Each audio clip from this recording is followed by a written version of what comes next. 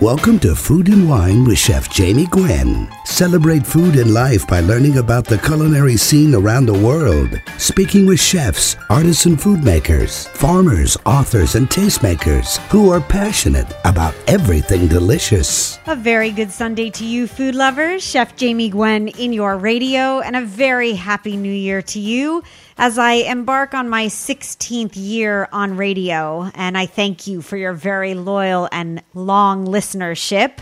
I hope that you will tune in as we continue our celebration of food and the role that it plays in our lives. You can explore everything about gastronomy, the culture, the science, the history, the backstories, the deeper meanings that come together every time people sit down to enjoy a meal. This show is a place for people who love to cook and love to eat, and it's my goal to make your dishes come alive with flavor.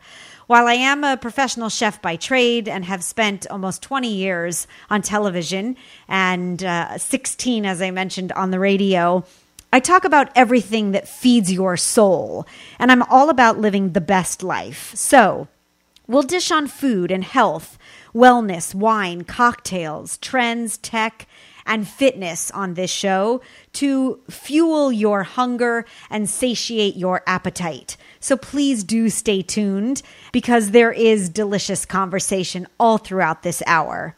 If you missed a show, you can always find podcasts on iTunes under Food and Wine with Chef Jamie Gwen.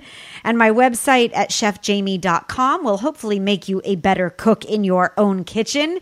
And I do hope that you'll become a friend and a fan on social. On Facebook, Twitter, and Instagram, you'll find me at Chef Jamie Gwen. And with that said, this Sunday, as we kick off a new year, let's dig in. I like to start off the show with a tutorial of sorts. Sometimes it's a food lecture. Sometimes it's a new discovery. And today we are beholding the meatball. Yes, it is a thing of beauty when done right. And I love the winter season for hearty comfort fare. I thought it would be the perfect time to share some meatball making secrets. The stuff that chefs don't tell you when you ooh and ah over the meatball that arrives at the table. You know the one. It's soft and moist and it melts in your mouth. Oh yeah, that meatball. Well, when done right, meatballs are moist and tender, and they pack a ton of flavor because meatballs make me happy. And whether they're served on their own alongside crusty bread or on top of spaghetti, they transport us to a very content place, right? When done wrong, well, they can be dry and terrible and certainly not worthy of eating. The secret to great meatballs, in my humble culinary opinion, is plenty of other stuff besides the meat. Yes, choosing the right base is key, but you need to load it up with other ingredients for flavor and moisture. So, here is how you get into meatball heaven. The reality is, in a meatball, that fat equals flavor. And if January is your lean month, I understand and respect that, although I do believe that every day in moderation and 3 bites of chocolate cake is worth it. Maybe you'll wait till the first day of February to master the meatball. But the meatball is not the time to skimp on fat. Most people will think to buy an expensive cut of meat because the price might indicate a higher quality. But the truth is that butchers tend to increase the price of leaner cuts of meat, which are more beneficial to your diet, yes, but they don't certainly make for tender melt-in-your-mouth meatballs. So I use a mix of ground beef, ground veal, and ground pork for my classic meatball. It's the beef that adds the meaty flavor and some heftiness. It's the veal that allows for that luscious mouthfeel. And it's the pork that brings in, you guessed it, more fat. Now, you have to give the meatballs some love. So the lighter, fluffier meatball has breadcrumbs and herbs as essentials. You can use the traditional Italian breadcrumb. I like the plain version because then I can season them myself rather than the Italian style. You can also use panko or what is known as Japanese breadcrumbs. I happen to find they soak up more liquid. and they create air bubbles for the fat from the meat to soak through. And that's actually exactly what you're looking for. And we'll get to that in just a second. Cheese, rather. See, I got tongue-tied because we're talking about meatballs and I'm hungry. Cheese is traditional. I use Parmesan. It adds flavor through its saltiness. And then from there, you can add whatever you like to build more flavor. Fresh herbs, chopped onion. It's really up to you, as far as I'm concerned, to make a signature meatball. But the liquid in a meatball is key. And some great cooks use milk or water or a mix of both. But the secret is that it must be cold. So those air pockets that I alluded to just a minute ago, those are essential to what is a juicy, light meatball, not one that is dense and heavy and could, go from the bowl to the table and onto the floor. It's the cold liquid that bonds with the fat in the meat, and the fat stays solid before cooking, thus keeping the fat in the meatball, which is where you want it. So no matter what liquid you choose to use, milk or water or a mix of both, please make sure that it is ice cold. In fact, I'll add ice to the measuring cup of liquid, and then I'll strain the ice out as I pour it into the meat mixture. It's that cold liquid that creates those air pockets that when you cook the meatball gives you juiciness. And please don't overwork the mixture. The tighter you pack the meat, the firmer your meatballs will be. Now, I like to cook the meatballs twice to create a crust. I brown my meatballs in olive oil. You can brown them in a saute pan and roll them often, or you can roast them, or rather even broil them on a cookie sheet in the oven, which I find much easier. They do have one sort of flat side from where they sat, but I'm okay with that. They get all over caramelization, which is delicious. And then I throw those browned bad boys into the tomato sauce to finish cooking.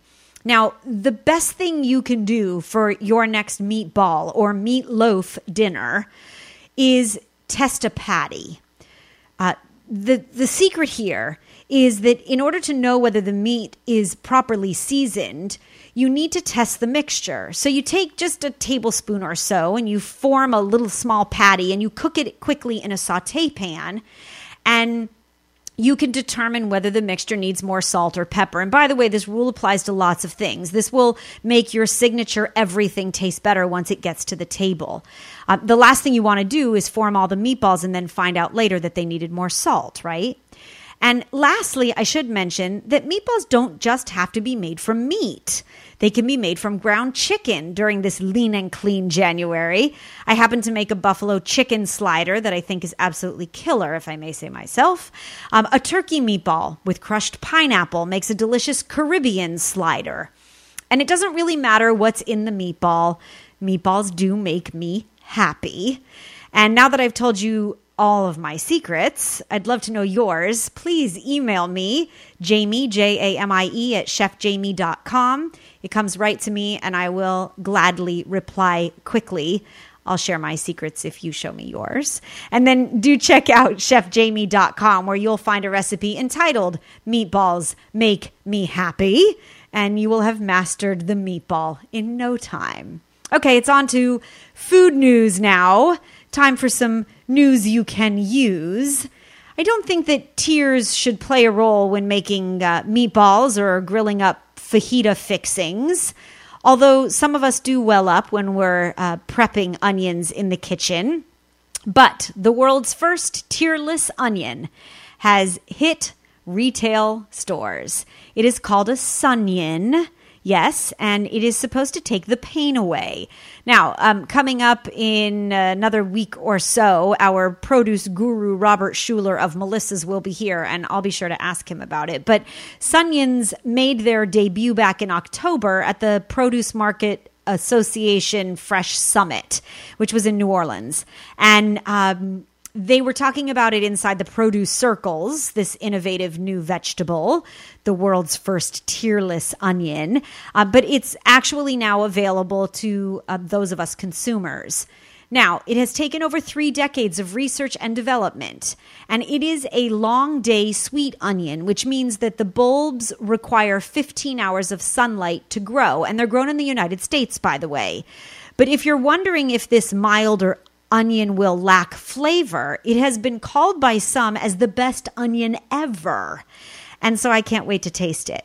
Sunions, as they're called, have begun their first season of retail availability, so keep your eyes peeled for them at grocery stores, and then do report back on your chopping experience, because I would love to know. And do stay tuned, because we have a fantastic lineup for today's show. So don't touch your dial. There's lots more delicious conversation and fabulous food in your radio. I'm Chef Jamie Gwen, and I'll be right back.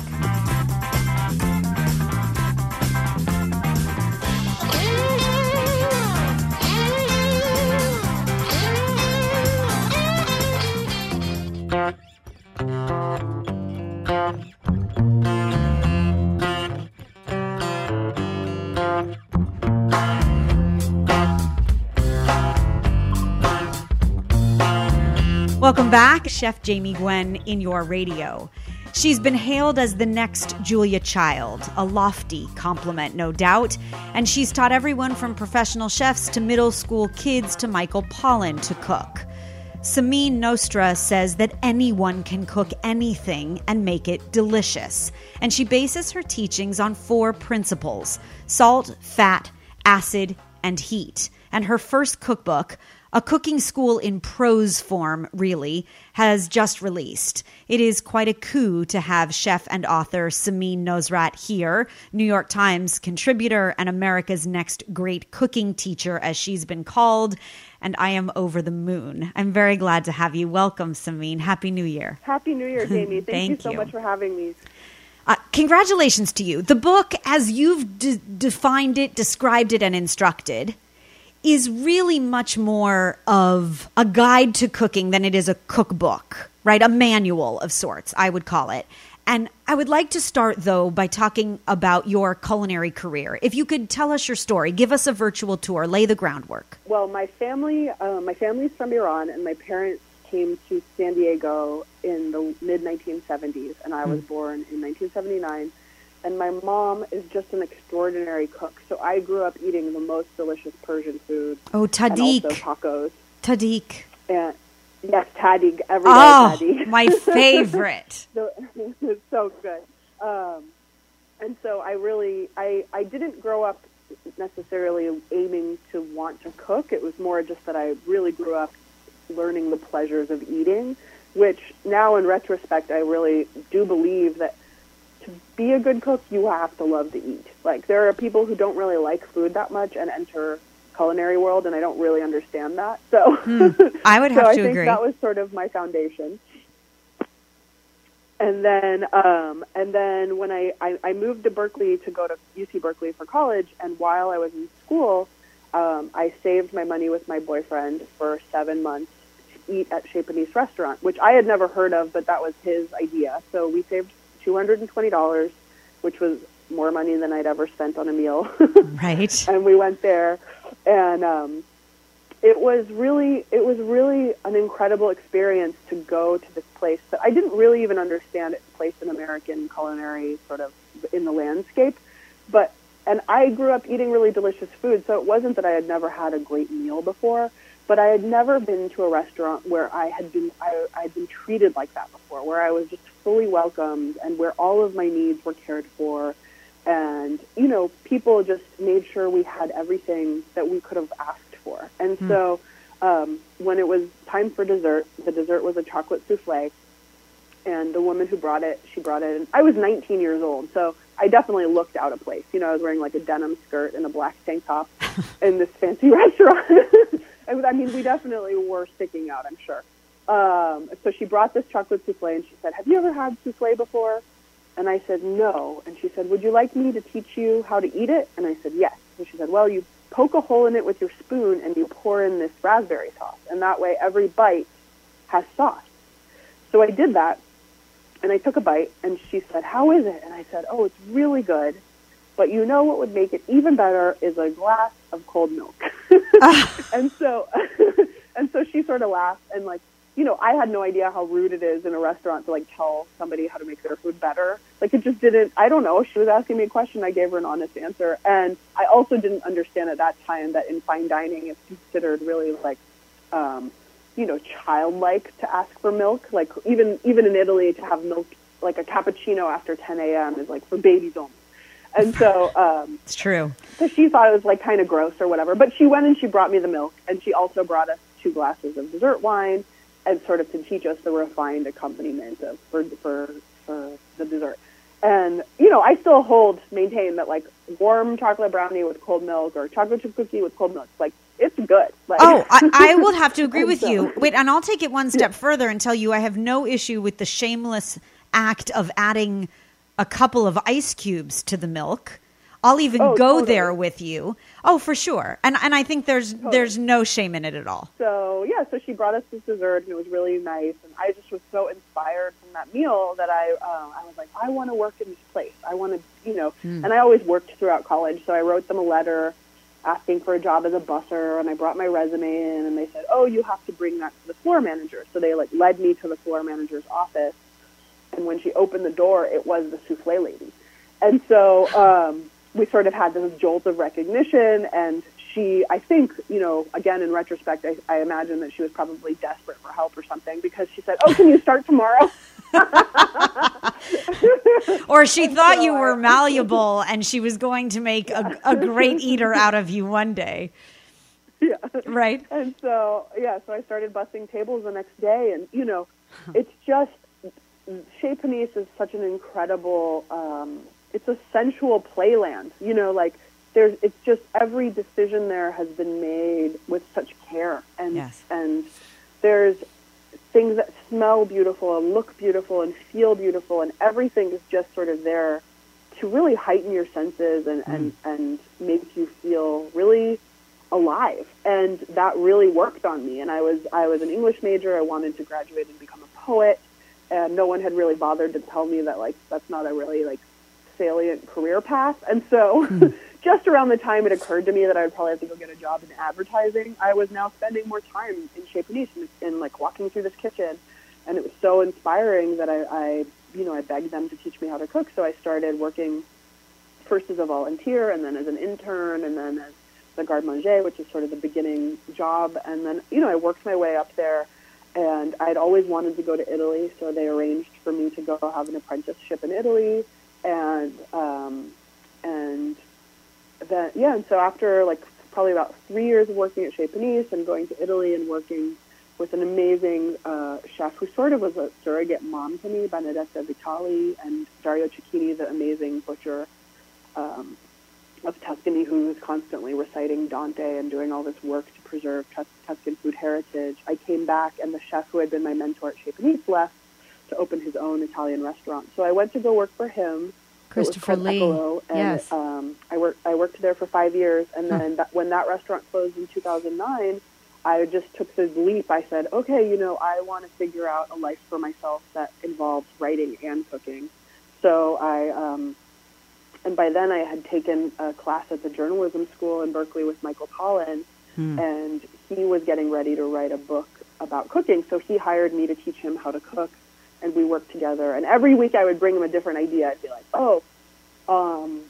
how about, I always had all these book ideas up my sleeve, and they were all really bad. Like every week, one day I said, why don't I write about teaching this gutter punk how to cook or something? He said, those ideas are really bad. But pretty quickly he noticed that I had this obsession with salt, fat, acid, and heat, and that this was sort of this like methodology that I was using to teach him how to cook. And he said, what's the deal here? What's the deal with the stuff? And I said, I always thought I would write a book about that. And he said, there you go. There's your idea. There it is. That's the thing. And you came to it through that journey. See, I think the journey is so much. I mean, we always hear about and we talk about it's not about the destination, but about the journey. And you are a testament to that. Samin, we need to take a quick break. If you'll please pause there. More with chef and author Samin Nosrat. Salt, fat, acid, heat. Yes, they are all essential. We'll be back right after this.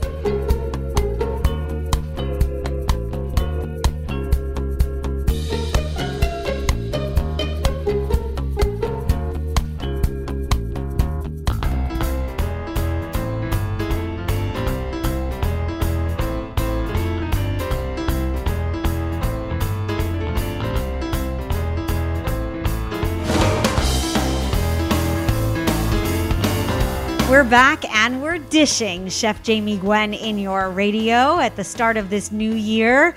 It's my goal to make you the best cook you know. And chef and author Samin Nosrat is here sharing her best culinary advice. By the way, if you've just tuned in, you're late because we are learning of the culinary journey of Samin Nosrat. You've heard about her. Yes, she is considered to be the next great cooking teacher in America. And her book entitled Salt, Fat, Acid, Heat has just released. It is not as much a book nor a cookbook, but more so, I call it nonfiction. It's a start to finish read, and it will make you a better cook. And it's all about the 4 elements of good cooking. You've narrowed it down, Samin. If we master all 4, you say anyone can cook and make something delicious. Definitely. I think, thank you so much for all the kind things that you just said. But the one thing that I've noticed for myself is, when I get on the phone or just in any situation where people ask me a specific question, I just take a second to think about, this kind of, how do I answer this food question? How do I wrap my mind around this specific food problem? And all of the answers are there sort of from all of this experience. And I don't think that I'm necessarily some genius. I just think that I have done a lot. I've experienced it a lot of times. I sat at a desk for a long time trying to figure out how to articulate this stuff. And I have been in so many different situations, from being the person who didn't know anything myself and was learning it, to all of the different kind of steps along the way where I was forced to teach younger cooks, where I was where I taught kids, where I taught all sorts of different people. And every time you have that experience, you learn a different aspect of how to articulate the lesson and how to simplify it and distill it and make it more powerful. Yes. So for me, I have to say, when I started writing the book, I did what probably everybody does when they're new to a craft, which was I mimicked my, my mentors and my guides. And so I tried to be Michael Pollan when I first sat down to write this book, and it didn't work because I'm not Michael Pollan. No, only Michael Pollan is Michael Pollan. Yeah, exactly. Right. But one of the things that I really, really admire about him and the way that he's able to distill these really complicated ideas into simple language that makes sense to anyone without being condescending. His sort of trick is that he always takes the journey himself as a beginner. So, when it was Botany of Desire, he planted a garden without knowing how to do it. When it was cooked, he learned how to cook. So it's just, he takes you on this journey that he also knows nothing about. I want to discuss the 4 elements of good cooking and your lessons. So please start at the beginning. What is salt? So, salt is just that grain, that we all know mostly in the shaker, sodium chloride. But I think throughout my exploration of the ingredient, it is really, I think, the single most important thing in good cooking. If you get your salt right, you're probably 65-70% of the way to deliciousness. And what I've noticed, what I learned actually, is that as a young cook, because I grew up in a family, my mom really believed in using very little salt. She was sort of like half hippie, half Iranian. And so she barely used any. And my aunt would come over at the table and eat dinner with us. And my brothers and I just thought it was so funny that she was always shaking salt on her food, because we had no concept of what does salt even do for food? But really its main role, what it does in every sort of instance where it's used, is it enhances flavor. And it does that in a lot of different ways. But I like to think of it in a sort of a poetic way of salt makes ingredients be the most themselves that they can be. So it brings out sweetness in vegetables. It just allows us to taste everything in its most perfect state, I think, when you get the salt right. It's heightened flavor to me. Salt, Fat, Acid, Heat, written by Samin Nosrat. It is so informative. It's being called a new generation culinary resource. And I will tell you, it is a must read. You can also very much look forward to, as I will, the highly anticipated documentary, as the book is being made into a series as we speak. And I know that's taken you around the world, Samin, on wonderful travels, and we can't wait to watch. Oh, thank you. Yes. I can't wait to share it with everyone. And in the interim, you can follow Samin's continued culinary adventures on Instagram, where she posts often Ciao Samin, as in the Italian ciao ciao, CIAO Samin. On Instagram, Facebook, Twitter, and otherwise social media too. The book, Salt, Fad, Acid, Heat. Don't miss it. Samin, please come back anytime. I'd love to have you. Thank you so much. Thank you. Happy New Year to you. And Happy New Year to you. So what do you crave? Is it sweet or salty? More importantly, do your cravings get the best of you?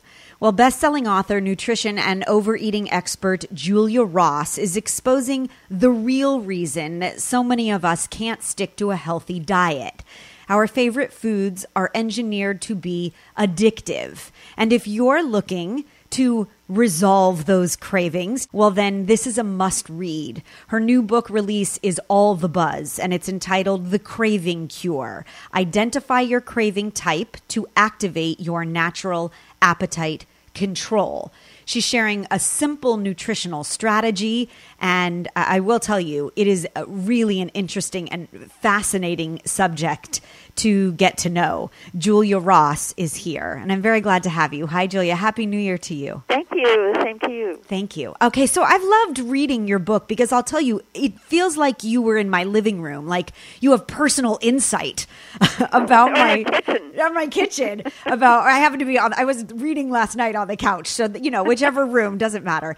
But I feel like you have personal insight to my eating habits, but so many of ours, and I think first and foremost, importantly, could we define the word craving? Because that's something really fascinating to me in your research and your prose. Well, I'd love to, and I hope you won't mind if I take the historical perspective for Not a second. at all. We never had cravings for most of the last 2 million years that we've been eating on the planet until after the 1970s. So craving being defined as the obsessive need for nutrient-void, high-calorie, health-destructive substances. So somebody who has the occasional dessert would not qualify. The piece of chocolate I have at night that I crave, that little square of bittersweet, does not qualify as a craving. Not really. It's not doing you any harm unless it's keeping you awake, because dark chocolate does have an extra amount of stimulant value of chocolate in it. Interesting. But other than that, it's very unlikely to be doing any health damage.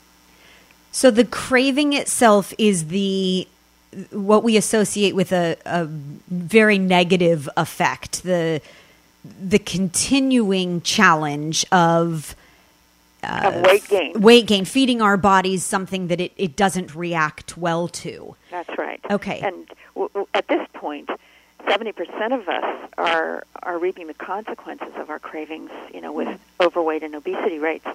But what a lot of people don't know is that at this point, over 50% of us are also being diagnosed with some form of diabetes. Yeah, no doubt the next or the growing epidemic, I should say, in this country. I answered the questionnaire. I did the work. In the Craving Cure, I should let my listeners know, there's this fascinating questionnaire that allows you to determine what type of craving your brain is generating. And if we can put our finger on it, then we have a very hopeful opportunity to solve it, right? So I am a stressed craver, but would you talk about, please, the 5 different categories? Sure. The first, most common type of craving is type 1 craver, who is low in serotonin. And serotonin is our natural antidepressant. It's our inner sunshine. When we don't have enough of it, and we're very deficient in serotonin and the other four appetite-regulating brain chemicals at this time in history, we feel negative, irritable, worried. We can experience panic. A lot of sleep disorders come with this. Julia Ross has the craving cure. We'll pause for just a moment. Back right after this.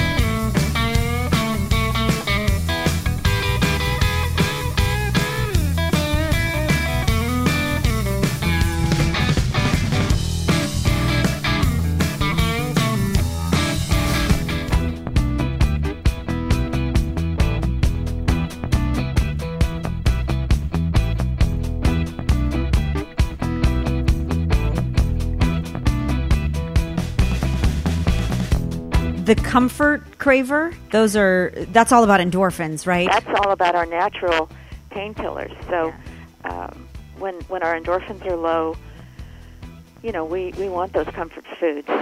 And how do we know if we're a comfort craver? Well, we have foods that we regard as our best friends, but we also tend to be oversensitive emotionally. We may be the ones who cry at commercials. So having enough endorphin is critical, to our emotional well-being as well as our dietary health. Maybe I could chalk it up, Julia, to the fact that I live and breathe the food world, but I'm sounding a little bit like all of these, just so you know.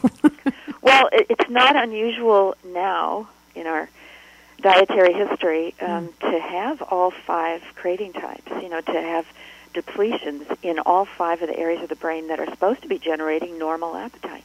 If you're a stressed craver, you crave for the relief of that pressure, right? That's right. So we're grazing while we're working on the computer late at night, yes. Trying to reach the deadline. No doubt. And then lastly, type 5 is a fatigued craver. That's the basically the caffeine and dark chocolate craver. Looking for an up. Sometimes pure sugar can do it. Jelly beans give some people that lift of energy and focus. Yes, that high. Temporarily, of course. So then the most important question is, how do you turn off the fatal attraction? Well, it turns out it's very easy. These intimidating brain chemicals, with names like endorphin, serotonin, gamma-aminobutyric acid, and so forth, are actually very simple chemicals that are made out of a single protein or amino acid. In complete proteins, there are 20 amino acids, and we make all of our body structures out of proteins, some combination of these 20. Well, we only need 5 amino acids to correct every single one of these. So each one of these parts of the brain that is malfunctioning and generating cravings will quiet and start directing us towards healthy food if it's fed just its own special amino acid. For example, type 1, the low serotonin depressed craver, all of that kind of craving and mood and sleep dysfunction can be corrected by taking increasing protein consumption, right, and taking a supplement of the serotonin fueling amino acid tryptophan. See, I think that is so amazing that you can identify the style of craver that you are, and that you've developed and determined how to offset that craving and turn it off, essentially. Like you say, it's so easy, and still live a good life with good food. Even your anti-craving guidelines include butter and beef, which I was thrilled to see. I mean, the restrictions are minimal if you can get to the root of it. I don't regard them as restrictions. They're actually, relaxing our restrictions. We've been so anti-protein and anti-saturated fat for so long, but it's important to take that historical perspective. Before 1970, when we stopped eating saturated fat so much and reduced our protein content by a third since then, we had no weight problems. And in 1960, for example, the diabetes incidence was less than 1%. It's over 50% now. Unbelievable. Well, we're certainly doing something wrong, and you are setting us right. And I thank you. It really is an incredible read, and I commend you on your research and your clinics and all the good that you're sharing. Thank you so much. Truly appreciate it. Julia Ross is a pioneer in the use of nutritional therapy for the treatment of eating disorders, addictions, and mood problems. And her new book release is a must read for anyone who wants to make 2018 their best year, to curb those cravings, to live the best life, because it's my goal on this show to feed your soul. And so we're doing just that. The book is called The Craving Cure, and it grants everyone access to Julia Ross's very revolutionary approach. It starts with a 5-part questionnaire, and then it specifies the amino acid supplements that are needed to curb your specific type of craving. So start off 2018 smart. Read this book. It is called The Craving Cure, and it really is quite fantastic. Julia, I wish you all the best. Thank you, Jamie. Same to you. And so that brings us to the end of another hour of ever-evolving culinary landscape. And feel free to weigh in. You can email me anytime, jamie@chefjamie.com, and find my shameless daily dish on Facebook, Twitter, and Instagram at Chef Jamie Gwen. Before I thank you for listening this hour, I'll leave you with my last bite, my last ounce or tidbit of gastronomic inspiration and conversation. We are eating lean and clean, of course, and so to wake up feeling healthier, you should make my blueberry quinoa breakfast bowls. I happen to love quinoa, the ancient grain packed with protein, so I make a big batch and I keep it in the fridge so that I can serve it as a side dish at dinner or at breakfast in a jiffy. Yes, it has big flavor and it makes the ultimate power bowl. So you combine the cooked quinoa come tomorrow morning with a handful of blueberries, a splash of milk, maybe a drizzle of honey or agave, and a pinch of cinnamon. And you just cook it in a small sauce pot. It takes about 5-8 minutes to come together because the quinoa is already cooked. And then you spoon it into a bowl and you top it with some toasted almonds, and you have a power-packed breakfast that will keep you full till lunch. And oh, it's so delicious. I will post my blueberry quinoa breakfast bowls on Facebook, Twitter, and Instagram at Chef Jamie Gwen.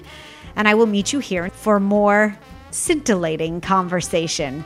I do thank you for listening. I'm Chef Jamie Gwen signing off, and I hope you continue to eat well.